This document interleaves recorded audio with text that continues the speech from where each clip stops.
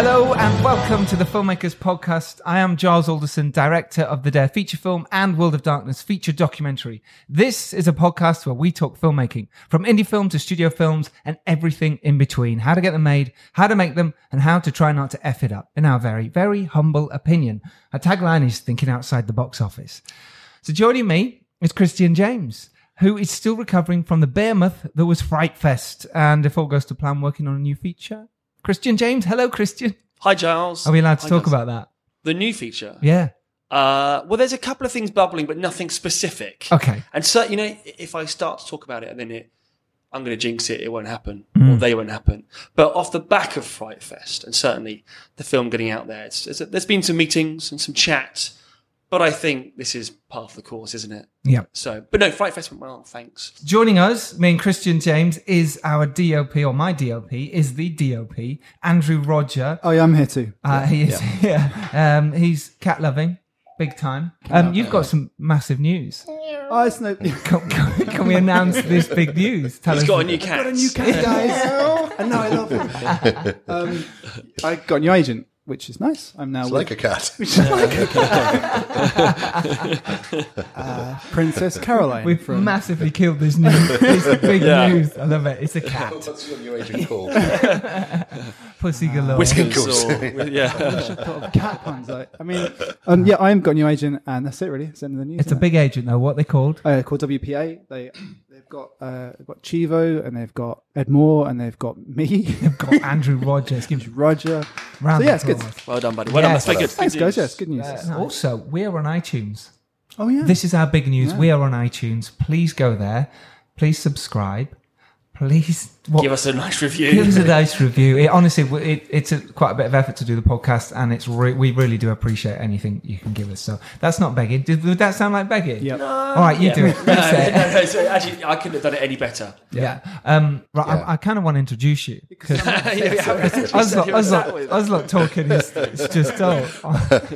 Today we're talking about how to direct Emmy award-winning shows with our wonderful guest Sam Miller. Nominated. But the show was award-winning, right? Oh, it was, yeah.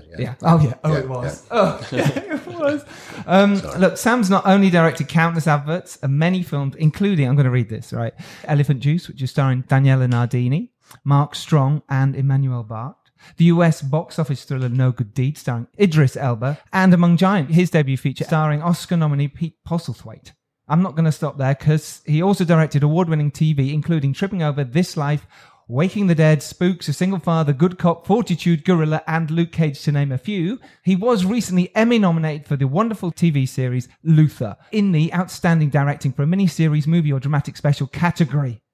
And even more recently than that, he directed the brand new BBC crime thriller RELLIK, which was on TV last night. I've seen it. It's brilliant. Welcome to the show, Sam Miller. Oh, thank you very much for having me. That's a real pleasure. That was an intro, right? That was good. That was good, actually. Follow that up. I was a little bit tense. Yeah. I was like, come on, Giles, you can do it. It's a lot of words. It's a lot of words. It's a lot of words. There's a lot of work. I'll do it later at home. I'll do it when I'm at home. That's a lot of work. That's a huge body of work. Oh, yeah. Tell us... Put like that. Yeah. Well, this podcast is all about helping people from the ground up, people who want to get into film, people who are in film like us. We're trying to teach people how to make better stuff and influence them, all that kind of crap.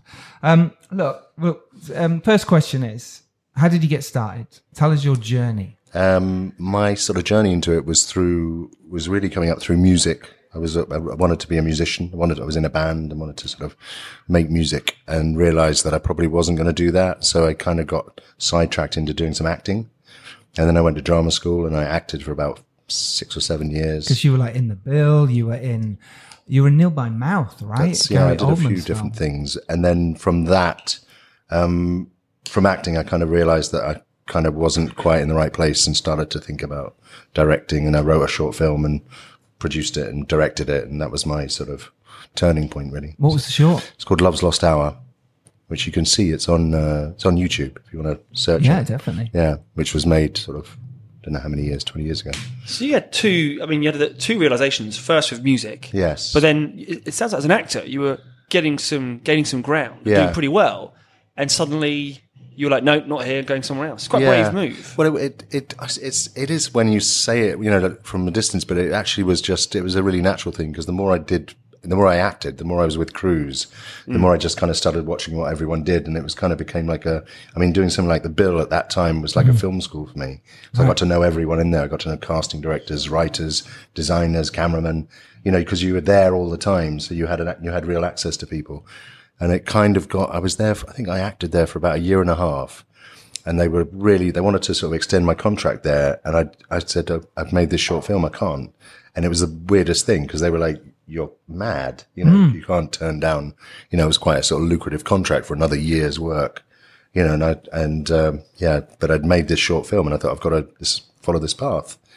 And, they were really, really good, because they then saw the short film, and then 3 months later, they actually asked me back to come and direct it, which was the hardest job I've ever done, because it's with all my mates, and so you sort of come back and go, okay, you're now directing and you're going to direct us. Okay, we'll see how that goes, Yeah, good luck. And so, it was a really nice sort of baptism, really, because in some ways it was, a format that I really knew and understood, but in other ways it was quite a challenge, because it was with people who knew me really well, and, they were incredible, and they really accepted me, and most of the actors saw it as a really sort of powerful, all credit, actors can do loads of different things.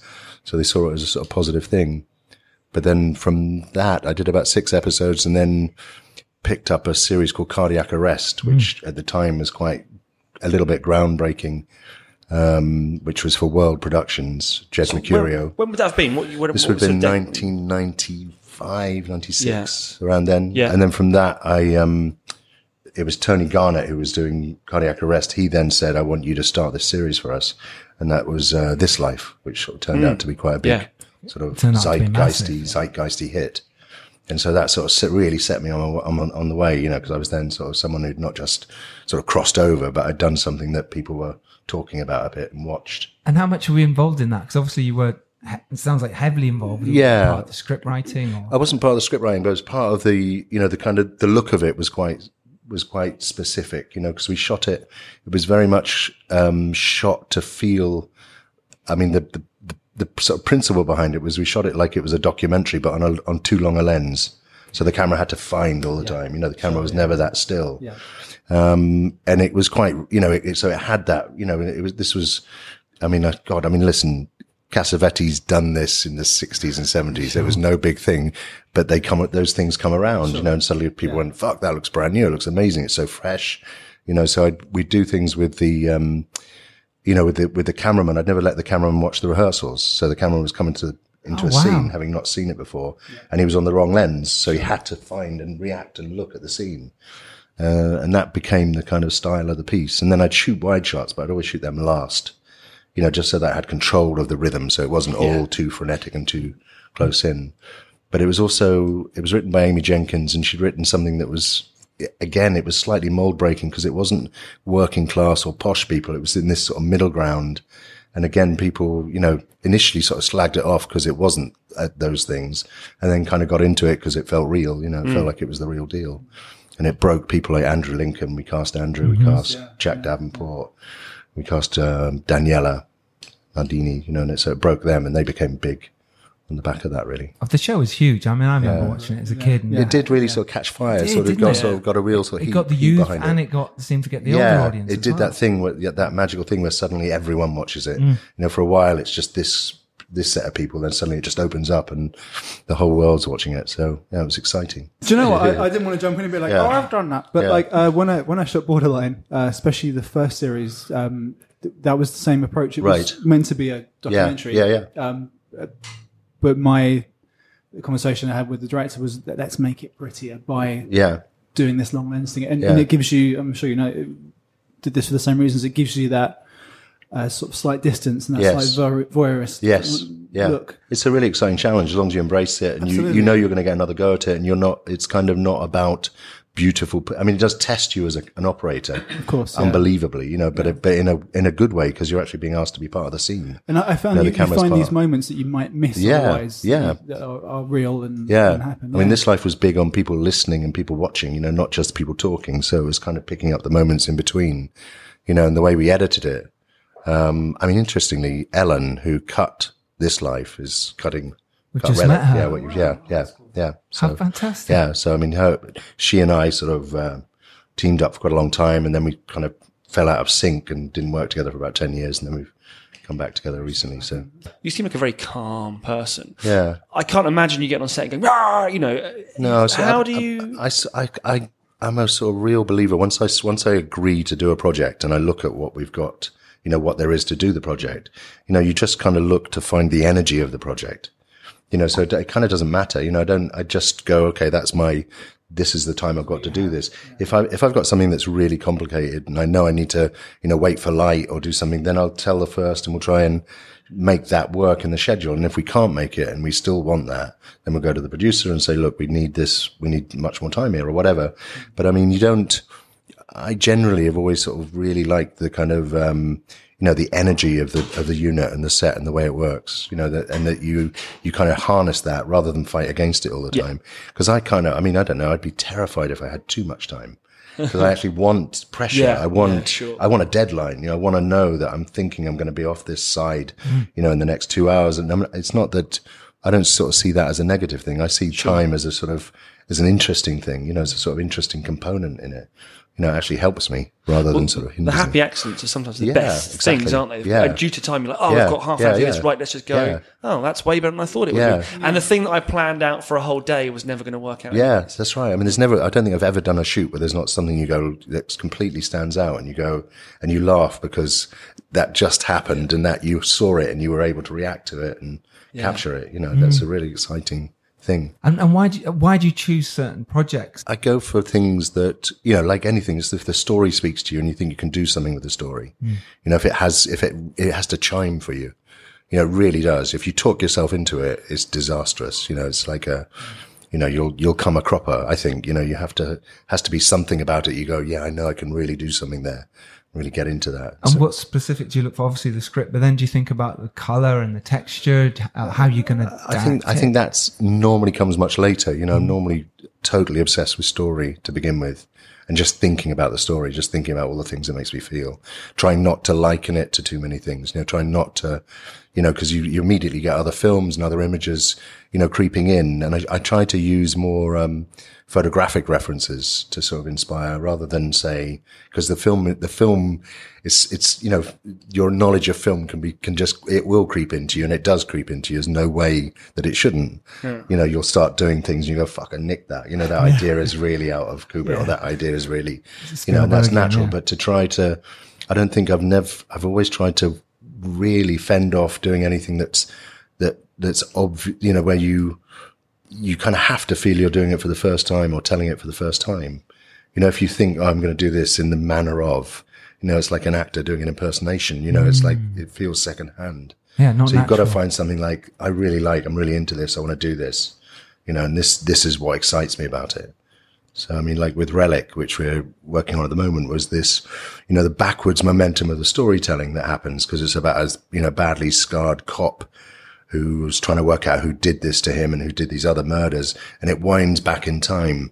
And what I thought was really interesting about that was it felt like you were winding back in his imagination and you're winding back in his memory. So it was unreliable and it was twisted and it became very sort of experiential, very much like how he would experience it. How does that manifest in terms of the film?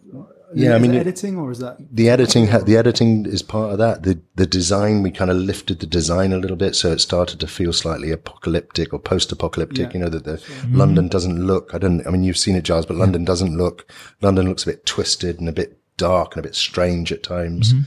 We cast it very big. Everyone and every actor in it is really powered and really playing it. And it's slightly kind of on your nerves. Slightly sort of testing as an edge to everything. And that I thought this is because I thought these scripts work just as a sort of, as a backwards telling of a crime story. This is going to work really well and it's going to be very nice. But if I can bring this other layer to it, which is a visual casting, music, kind of treatment of it, then I think this will it can really get under your skin and really affect you and really move you. Tell you something about yourself. So that's what sort of got me into it. Because RELLIK is on, it was on BBC One last night. You can watch it on Catch Up, and it's on every Monday for the next 5 weeks. Yeah. RELLIK is actually killer spelled backwards. It is. Yes. Which is really cool. It's just cool, right? Honestly, I loved it. I love the colors. I love the palette. I love the way it was shot. I love the performances. Mm-hmm. It really just, wow, I was like, it almost tied itself up as well. Yeah. In the end, I was like, oh, and I almost thought for a moment, that's it. Yeah. And then I went, no, hang on, there's another 5. Yes. This is even better. Yeah. It's good. So good. Honestly, I was like, yeah, I know so many people are going to love this. Oh, great. Thanks for that. Obviously, with the style of it and the sort of camera movement and choices. Yeah. I was just sort of mesmerized by what you did with it. Yeah. Was there anything specific you sort of felt you were doing? Do you know, it was a shoot where I don't know about you guys, but when I go into something, I kind of almost forget how to shoot. You know, like literally the night before, I think I don't know how to do it. I'm quite glad you said like that. But it's quite. I actually have always felt that. You know, you actually forget how to edit. You forget. You kind of go, oh fuck, oh, better work it out again, and you kind of try to relearn it. And it's almost like trying to wipe the slate clean to sort of approach it freshly. It sounds bizarre, but with this. Particularly with this shoot, we tried loads of different things. I threw things at it. Yeah. You know, I'd do quite sort of odd speed ramp things. I'd do quite odd tracking things. And some of them were dreadful. You know, they really, so you could feel the execs groaning watching the rushers going, what the fuck that just doing? Cost a fortune. But it was kind of it was really liberating because it was like we were kind of, it was like the gloves were off, you know, it's like we weren't getting too set. We weren't getting too, you know, we weren't too serious about it. We were sort of slightly satirizing ourselves at times, you know, so it felt like a really good process, you know, and it was a lesson, you know, when I looked back at it and I you know, I was very happy to let some of these ideas go. You know, it wasn't like I kept them in the edit and stuck with them. I looked at them first time in the car and went, no, that's out. You know, that's not that, but it was good. It kind of softened everything up a little bit, you know, because it stopped it getting too settled and too set and too considered, you know, because sometimes you approach something and you think, oh, I'm going to shoot everything on wide angle, you know, really wide lenses. And you can get obsessed with wide lenses and you actually forget. It becomes technical, you know, and I thought we never really did that. And I shot a lot more close-ups in this than I normally do. And it wasn't really, I don't think we ever discussed it. It was just, it felt right. We just went in, you know. So, I don't know. How that style pops up, you know, it is things you talk about and decisions you make about the lenses. There was a lot of uncoated lenses in it. Mm-hmm. So there was a lot of zinging, you know, light flaring and sort of zinging around the lens. What lenses did you use? Oh God, I wish I knew. I think it was Zeiss, but they were very specific, and he loved, Julio, who shot the film, loves the way that the light zinged around them, you know, and it makes it look quite strange at times. The design was something, you know, again, was something we kind of touched on in Luther, you know, kind of the way London looks, but this pushed it further out and made it dirtier. You know, I quite liked locations repeating. I liked motifs repeating because you kind of go, I reckon, because the audience is desperate to recognize things because of the going backwards thing. They're looking for motifs. Mm-hmm. And so repeating was a really good trick within that, I thought, because it sort of, you felt, I know where I am. And what about the actors? Because obviously the performances I thought were fantastic and really heightened and emotional, and the sort of lead baddie, if you like, was on edge, and his wife was fantastic. She's this fantastic scene where she was crying in the police station. Yes. How did you get them into that position? What were you doing to bring that out? I think directing acting is a lot about what you don't say. I don't know about you how you feel, but you actually don't want to over intellectualize it. You want them to be in the room, feel it, and let them go, and then build them, you know, let them feel that the space is theirs and they can build a performance. Yeah, I remember having this conversation with you at football, and sort of, because I just made the short Heart of the Forest, which Andrew shot with me. I remember thinking, I'm kind of slightly over directing, or I feel like you feel say something. They need to. Otherwise you're standing like a lemon. Yeah. I must say something. I spoke to Sam about it, and he said, no, actually, the best directing is sometimes saying nothing. Yeah. Right? I just do it. All I do now is just sort of basically do it, right, you know, this is what we're doing. Everyone okay? And then just check with each person. Yeah. You okay? You happy? You happy is almost my catchphrase. Like, you happy? You know, anything you need? And then that's it. But I remember, like, you know, my first few scenes would have been a room full of like 8 actors, and like, fuck, I've got to say, who needs me, who doesn't, and how do I not show favoritism? And how do you deal with that? Because you've got I think that's always that's the same always. Change. You know, if you've got a set full of actors and they're all trying to do different things, and especially if it's early in the day and you haven't really established those working relationships, you know, I think a bit of rehearsal is great, but I mean, I tend not to rehearse script so much. Just find time to, make sure you've contacted everyone and everyone feels comfortable with you and they know what you're going for. But I mean, I think those scenes when you've suddenly got a big ensemble scene. I mean, not only is it how do you shoot it? What do you need? Yeah. Who do you cover first? Yeah, but then, and all of those things, that doesn't change. It's always difficult. Have you had any where you've an actor's come in first day, first scene, or anything, and it's like, oh, that's not what I thought I was going to get. No names, of course, but just kind of like, oh, we're going this way with it, and not that it's a bad thing, but certainly like, wow, not my interpretation or not how I saw it going, or Yeah, no, I don't. I mean, I think it's interesting because I've done a fair bit of stuff in sort of episodic work in the States, where you go over and do a cable show, which is quite sort of interesting, quite indie feel. And there you're very much inheriting the cast. So everyone, in fact, the whole crew, everyone is there. Yeah. You are the only person who's visiting. You're the only new person, which is it's really interesting. It's kind of like it's like a moving train. As a director, you kind of parachuted in. You have 3 or 4 weeks. You do your thing, and then you get out, and it's finished. And does that dilute are you aware of that the whole time? So therefore, you're like, I suppose I'd be constantly worried. What did the guy before me do, or the lady before me do? It's just a different process because the show. It's much more the process with that is much more trying to work out what they need from you. Yeah. And you look around you and look at all the people and try to find out what they need. Whether they need someone to really get in with the actors and really talk to the actors, or whether they need someone to settle the ship. And sometimes they need people just to hit the schedule because they haven't been hitting schedules. So it's kind of you try to work out what's going on here. Why do you all look so worried? Oh, that's why you're worried because the lead actor doesn't turn up. Whatever that is. Yeah. You try to work out what the game is, and it's fun. I mean, it's like a really intense bout. Like intense gym session. It's interesting, and then you're spat out at the end, and you're finished. You're like, that's it. Whereas just wait for it to come on TV. Yeah, wait for it to come on TV. You edit it. You probably do 4 days editing, so you get it into a very sort of rough shape, and then hand it over. Wow. So you don't finesse the. No, not at all. You just say that's roughly my idea. That's roughly what I was going for, and they'll do what they want with it. Yeah. So that's the difference between something like Luke Cage, which you went and did, and then something like Fortitude. Yeah, in Britain, there's still quite a different model. The model is still the director as auteur. The director, is part of the whole process, finds the locations, finds the cast, sets the thing up, and then sees the thing through. Does the edit, goes right to the dub, goes right to the mix, works with the composer. So it's a very different. And it just is, and I mean, in terms of the experience, being on set in the UK, you've got a producer who's looking out for you, but you've not really got anyone who's interfering with what you're doing. They might interfere with the rushes or talk to you about rushes, but you've not got anyone on set saying, tell that actor not, you've not got anyone over directing you. Whereas in the States, it's probably more like doing a commercial, where you've got a bank of people watching monitors. And sometimes they'll just stay well back and stay out, but sometimes you've got showrunners who are very much, discussing every minutiae, and kind of talking to actors as well. So it's a different sort of process. And you just got to be I think you just got to see that process for what it is, and kind of let it be what it is. It's not slightly different. It's slightly. So something like Luke Cage or Black Sails, where it's quite a strong stylistic, like a look and a feel and a pace. How would you approach that?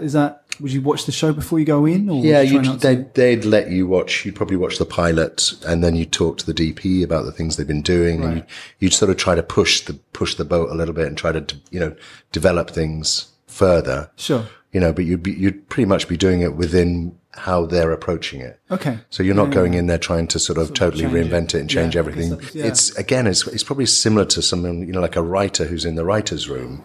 Their success is successful as the whole series. Yeah. Your episode might be great and people might love it, but really the whole series needs to succeed for you to be a success. So you're kind of giving your services to the bigger thing, really, I suppose. Yeah, that makes sense. So it's a good way to look at it. I mean, Well, let's jump back a little bit. Okay. Because you went from doing this live, quite a bit of TV. Yeah. And then you made your first feature film, Elephant Juice. Actually, my first feature film was actually Among Giants. Oh, sorry. Yeah, that's all right. And then you made your first feature film, Among Giants. Yes. You talk about that. There's a difference between the two. That was a good time because it was quite an ambitious film to make on a low budget. it had Pete in it. It was amazing. How many weeks? Yeah, we probably shot for 5 weeks. Shooting on film. Shot on film. Yeah, that's where the money went, right? Yeah. But it was kind of an ambitious film because it was about pylon painters up in Yorkshire, crossing the Yorkshire moors. You know, it was about a gang of guys who were being exploited to do this job, and it was about their characters: Andy Serkis, Lenny James. You know, as well as Pete Poss and Rachel Griffiths, you know, so it was an amazing sort of ensemble to bring together to do it. But it was technically difficult because there was lots of exteriors and lots of high up exteriors and, you know, quite a few tricky things to achieve. You know, as a sort of low budget film, you know, there weren't obvious outlets, you know, and I think in retrospect, films, you either go for festivals or you try and get, you know, some sort of commercial success, but with a low budget film, no one's really that invested in it. No one's really, unless your film is an obvious, you know, out the park hit, they're not really going to come in with loads of money. You know, they're going to, so it got distributed, it got seen well, it got reviewed well. Did it get an audience? It got people who loved it, but it didn't really, you know, so it was a good experience, and it was a really tough experience, and it was a really crazy experience. It was like a whole summer spent out on the moors shooting this film, so I was very proud of it. Oh, good. But, Elephant Juice was straight after that, was pretty much was quite close to the back of that. Elephant Juice was a film that was written by Amy, who'd written This Life. We probably needed to develop it more. At the time, we were both quite, you know, the film companies were going, yeah, make a film, it'd be great. You know, it was there were interesting times, you know, and definitely for me, I was sort of, I didn't have enough knowledge of how brutal the film industry is, you know, how hard it is to get a story and launch it and get it up there. And it was a real sort of shock to me. And that sort of sent me spiraling into doing commercials for a couple of years and, you know, kind of kept away for a little bit. Because it is really hard to get a good story out there, to get an audience. And even now, I don't think there's any difference. No, it's not. In fact, there's more films out now, right? I mean, I suppose the only thing you have now is there's more platforms. Yeah, more platforms, which means that your film might survive somewhere, might get seen somewhere, you know, whereas then it was kind of, you know, the video shop or the DVD shop, you know, it wasn't really. You couldn't put it out, whereas if the dad doesn't do it, we'll put it out ourselves. Yes. It's just someone will see it. If you want to go see it, we'll find a website somewhere. So you're right in that sense. So, I mean, I also felt,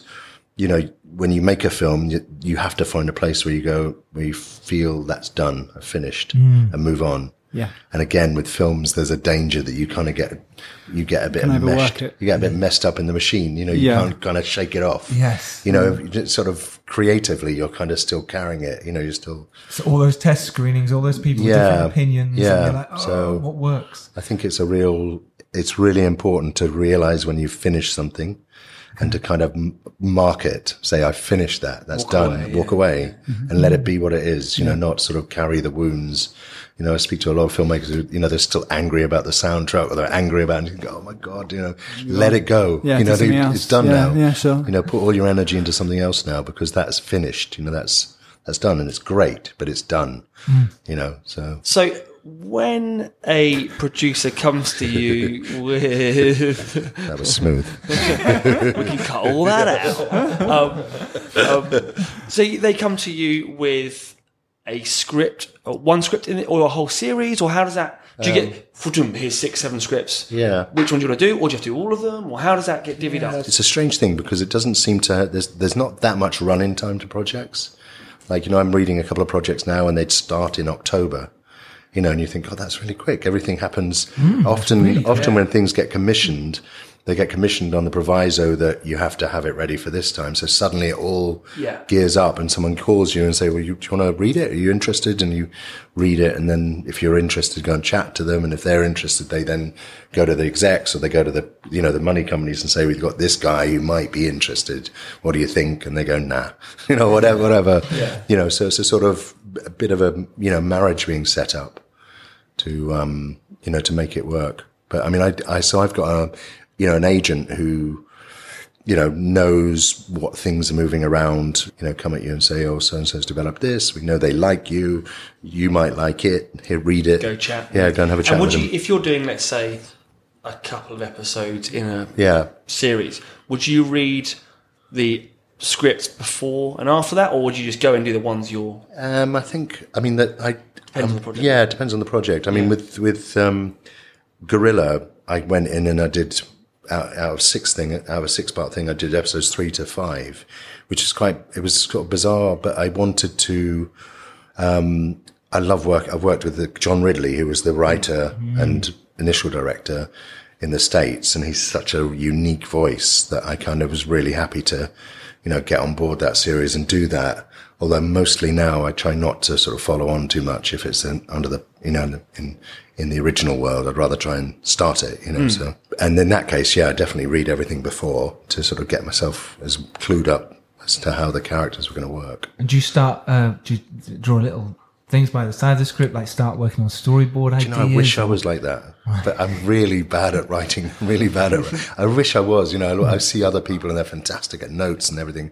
I'm kind of a little bit archaic and sort of like bury it in my head somewhere. Okay. I storyboard if something's complicated or if there's a lot of, CGI or stunt work. Can you draw?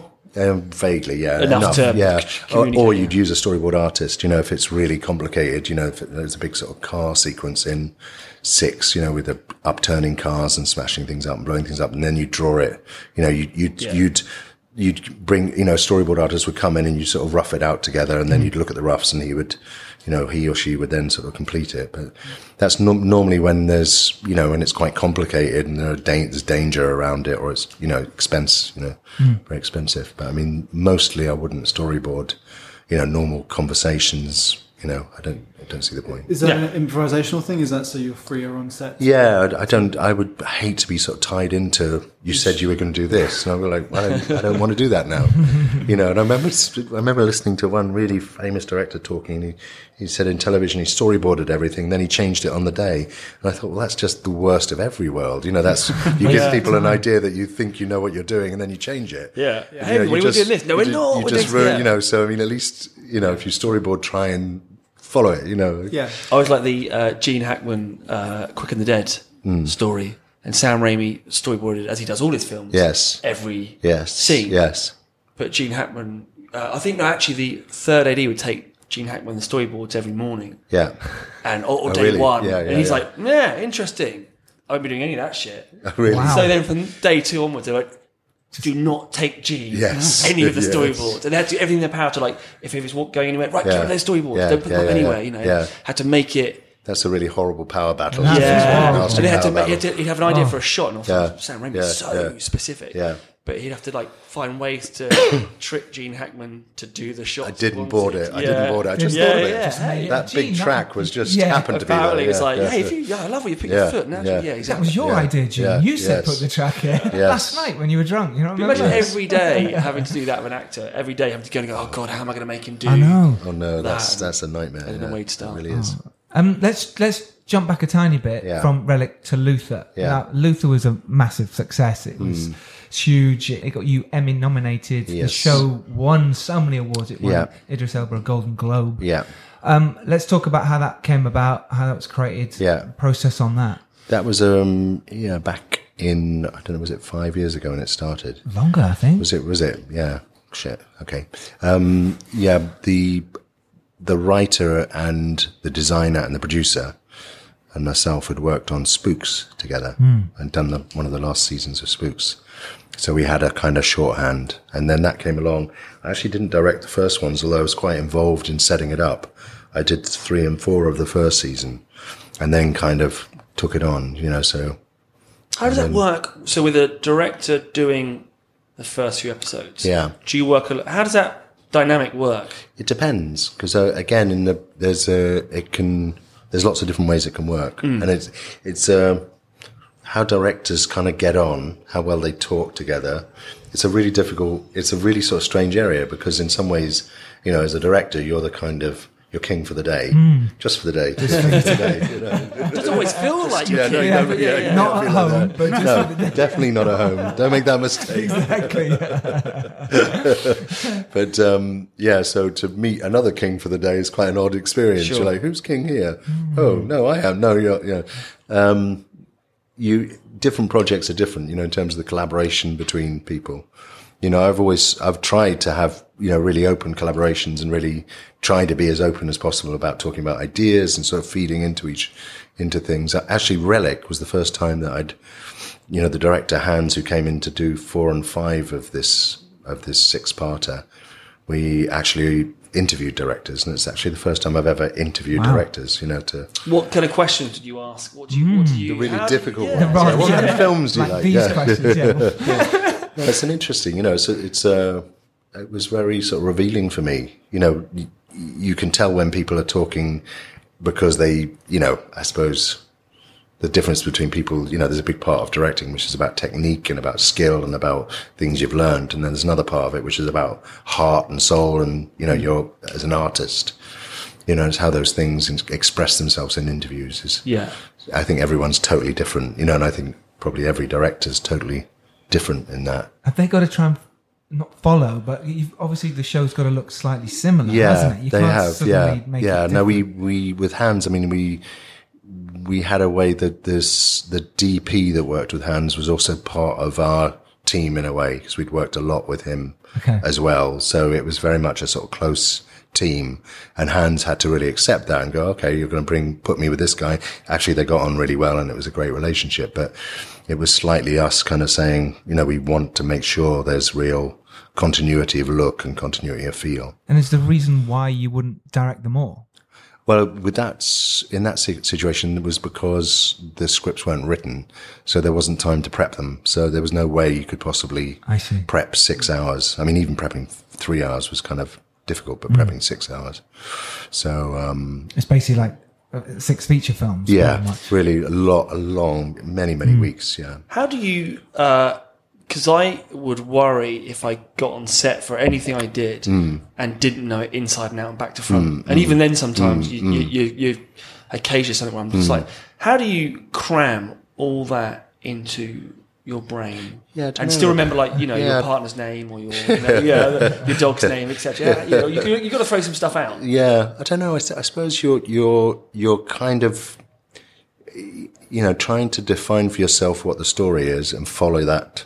You're trying to, you don't, I think there's a lot of information you don't want to carry with you. Like, I never like to try and, do the DP's job for them all the time. I like to remain innocent about some of those things, because if you start to try and, you can do everyone's job, you can operate the B camera, you can operate the A camera, you can, but I mean, it kind of starts to clutter you, I think, if you try to just, you're always working on what the story is and what the important parts of that story, kind of bruise through you a little bit. So, I mean, I don't, so your lenses, etc., but you might not necessarily always say it's got to be a 50, it's got to be an 80. You just no, think, I mean, you'd have a feel for that. But I wouldn't, I suppose what I'm saying is I think part of the knack is not getting distracted by the wrong things. As we all do at times, you get obsessed about something, and then weeks later you're looking at it going, what the hell was I obsessed about that? That's not about that. It's about this, Well, you get asked so many questions as well. I suppose that's what this costume, this colour, that bit of road that you're going to shoot on. So trying to keep all that in your head. Yeah.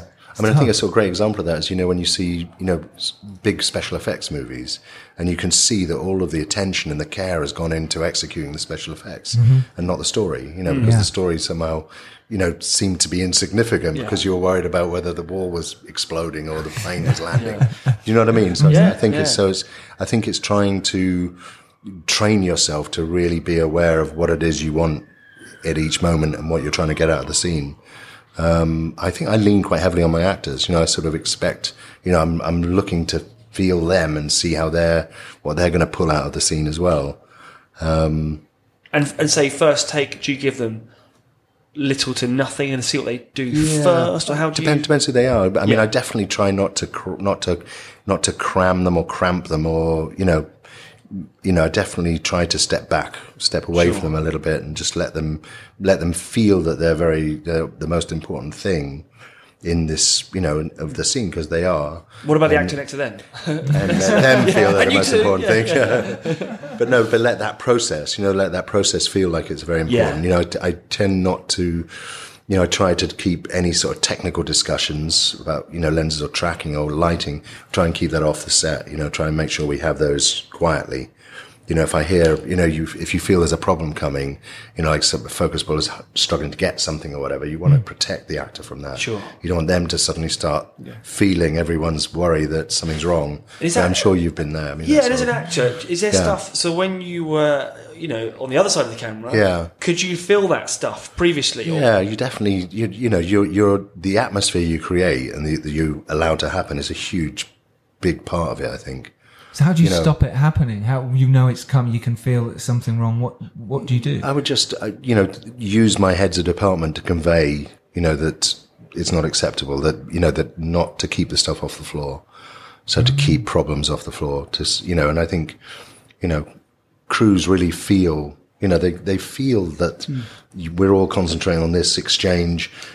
Focus puller is doing his job. The cameraman, we're all doing our jobs within this, but we don't need to be too loud or to shout about that because it's about this moment that's happening. Yeah.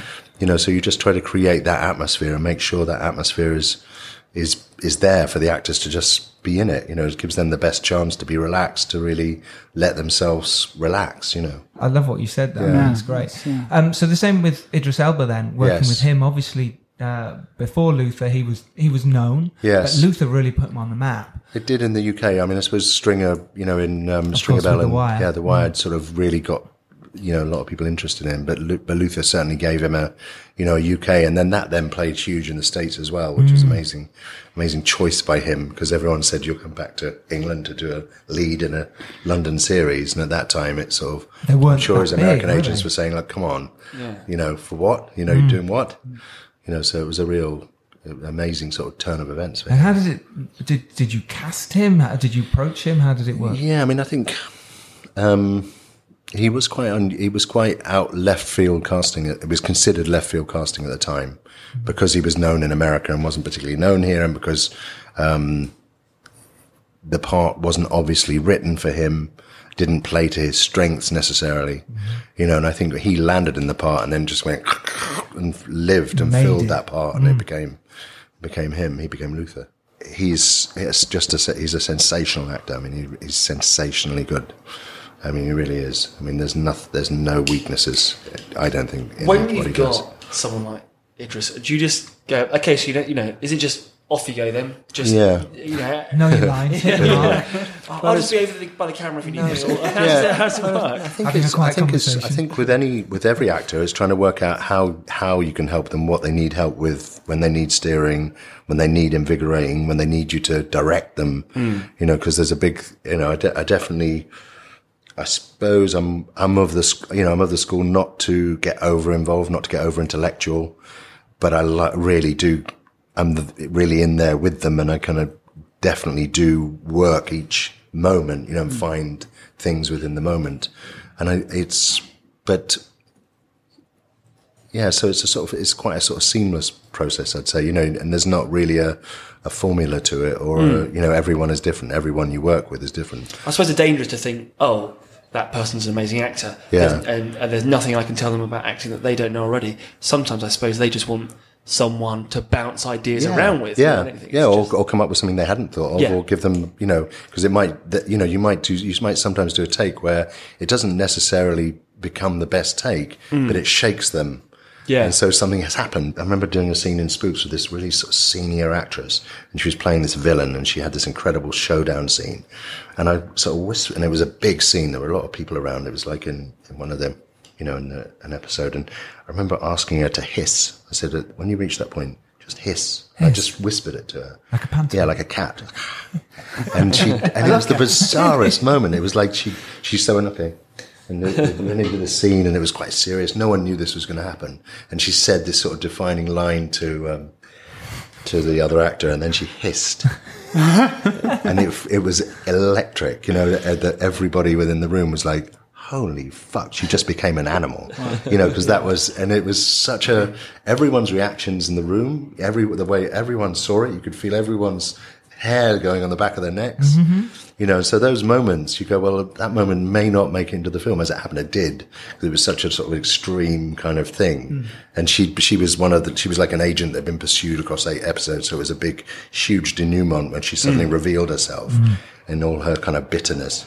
Were you pushing for that to get the reaction more from other? Well, I was just looking for more things from the scene, you know. So I probably felt at that stage, I thought, well, I've probably got this scene in a format. I've got this scene shot, but what else can I get from it? So it was just a kind of slightly, out there idea, and it was extraordinary. And what it did to everyone else was extraordinary. And we were shooting with 3 cameras, so a lot of those moments were like, fuck, it was really captured. So now at the end of everything you shoot, you say, right, hiss. Could you do this? Do a hiss, like, that's what you're known for. Idris, just hiss. I suppose it's I mean, I like things that make performances more visceral and make them more animal and make them more. And again, if it throws the actor away from the words are kind of you know, only a part of the story. So then you worked with Idris on No Good Deed, on the feature film No Good Deed. Yeah. Can you talk to us a little bit about that? Yeah, that was he'd done quite a lot of work with Sony Pictures, and they had a branch that did, you know, specialized in doing kind of slightly low budget, what they call urban American films. And he had this script, which was quite an interesting script, called No Good Deed, which was kind of about a guy breaking out of prison who goes to this woman's house, and then a relationship starts to ensue, and you're not quite sure whether it's psychotic or not psychotic and what's at stake. And the script had potential, I thought. And Idris sort of approached me about it, and it sort of worked really well for me because it got me, you know, working over there. It got me set up with a DGA and got me sort of going there. But the actual project, I mean, the project did well commercially and was sort of deemed successful. But the film was kind of slightly horrored up, and it lost its kind of, the interesting bits were kind of pushed aside, I thought. Was that during production, or was it in post? It was a mixture of things. It was basically in pre-production. They really didn't want to develop it. So they didn't want a writer, and it needed developing. Sure. And we thought it was going to be developed, but it wasn't. And then in the post, it was very basic. You know, was it almost taken away from you a little bit? Is that? Yeah, I mean, in a studio system, you've not really, you know, you take it to a point and you can try to stay on the bull, but there's a point where, you know, you aren't going to make any difference. If someone says, I really want this to be a horror film, and you go, no, it really is a thriller, probably they're going to win if they're the exact, you know, if they're the sort of... And let's say you get to a composer, will they be passing notes to a composer, or how does that sort of... Yeah, again, that was a tricky one. They do a weird thing there where they have sound editors who hash scores. It's the bizarrest thing. It's horrible. And it's kind of basically, you know, you've got someone who has all the stems from all the great scores and is kind of mashing up to create the perfect kind of most saccharine score you can imagine, because it's kind of a mixture of everything. Of course, yeah. So that you've got your score already, and they then come in and repurpose it. No, they then. So the sound editor mocks up a score, and you listen to it, a temp score, and you listen to it and go, that's just horrible. It sounds like every other score done by a robot. And that then goes on to become a template. So this wasn't a creative zenith of filmmaking. This was a sort of, okay, that's what happens in that area. And I kind of knew that I knew that it was going to be quite a difficult, you know, process. I knew it was going to be a rough ride. So I wasn't particularly shocked or, you know, too, you know, paralyzed by it. I just kind of, you know, you just went, well, that's what that is, and that's what that part of the world does, you know, and you have to kind of sort of respect that. The film then went on to sort of become, I think it was #1 at the American box office. Number one. Yeah. What do I know? You know, so like, you know, if I said to them, hey, what about that great film that got away? Well, look at the bank, you know, look at this, you know, so that's true. It goes back to that thing about, you know, walking away from, you know, when you finish something, finish it. And I think that you get better, or I think you get better at playing a long game. Sure. You know, you say, where does this fit in the journey that I'm doing? Where does this, you know, what's at stake? What can I change? You know, you'd probably get better at not fighting the battles that you're going to lose. You know, you're going to lose that battle. So why piss everyone off fighting them? You're going to lose it. So don't try and bring them in, you know, use a different technique to try and get what you want. Because if you go head to head, you know, you're not necessarily, it's not going to benefit. So, well, if you get the best people around you, you're going to get the best results, right? That to me seems, You just talk to them about what you want. It's fun, you know, you really enjoy it. It should be really fun, enjoyable, right? you know. So what's next for you? Obviously finishing up RELLIK at the moment. And then what would you like to do next? What's the plan? I don't know. I'm kind of enjoying this, you know, I'm enjoying the kind of vein of the work recently. I enjoy doing Fortitude, I enjoy doing Guerrilla, I enjoy doing RELLIK, and I've also, so for me it's sort of balancing, whether there's something else in the States to go over to, or whether there's something else happening here. It seems that a lot more is happening here now, that the American companies have come over here, so that's sort of changed the game a little bit. Okay. For us, for in the TV world, in the sort of television drama world. And are you more TV or film? Where does your sort of heart lie? I suppose television has a kind of, there's a sort of, everyone talks about it, but there's an intensity to television that probably surpasses film if it's incredibly written and it's properly done, where you're going into something quite a deep way. So I'm really happy working in television. But having said that, I love the format. A one-off 90-minute film, is amazing as well. So the two things I'm developing, one is a series and the other thing is a kind of low-budget film. So I'd like one of those to happen, but that's a bit further down the line. But okay. Yeah. And where can people follow you? Are you on Twitter? Are you on Facebook? No, I'm not. You're not? Okay. It's too big.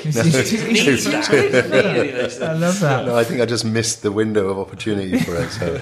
There's still time, sir. There's still time. I know. Well, listen, thank you so much. Yeah. Really appreciate your time. Right. So do watch RELLIK, which is on BBC One now and for the next 5 weeks. Cool. It's fantastic. Well, look, anyway, we're on iTunes. Please do support and do your best to subscribe, whatever.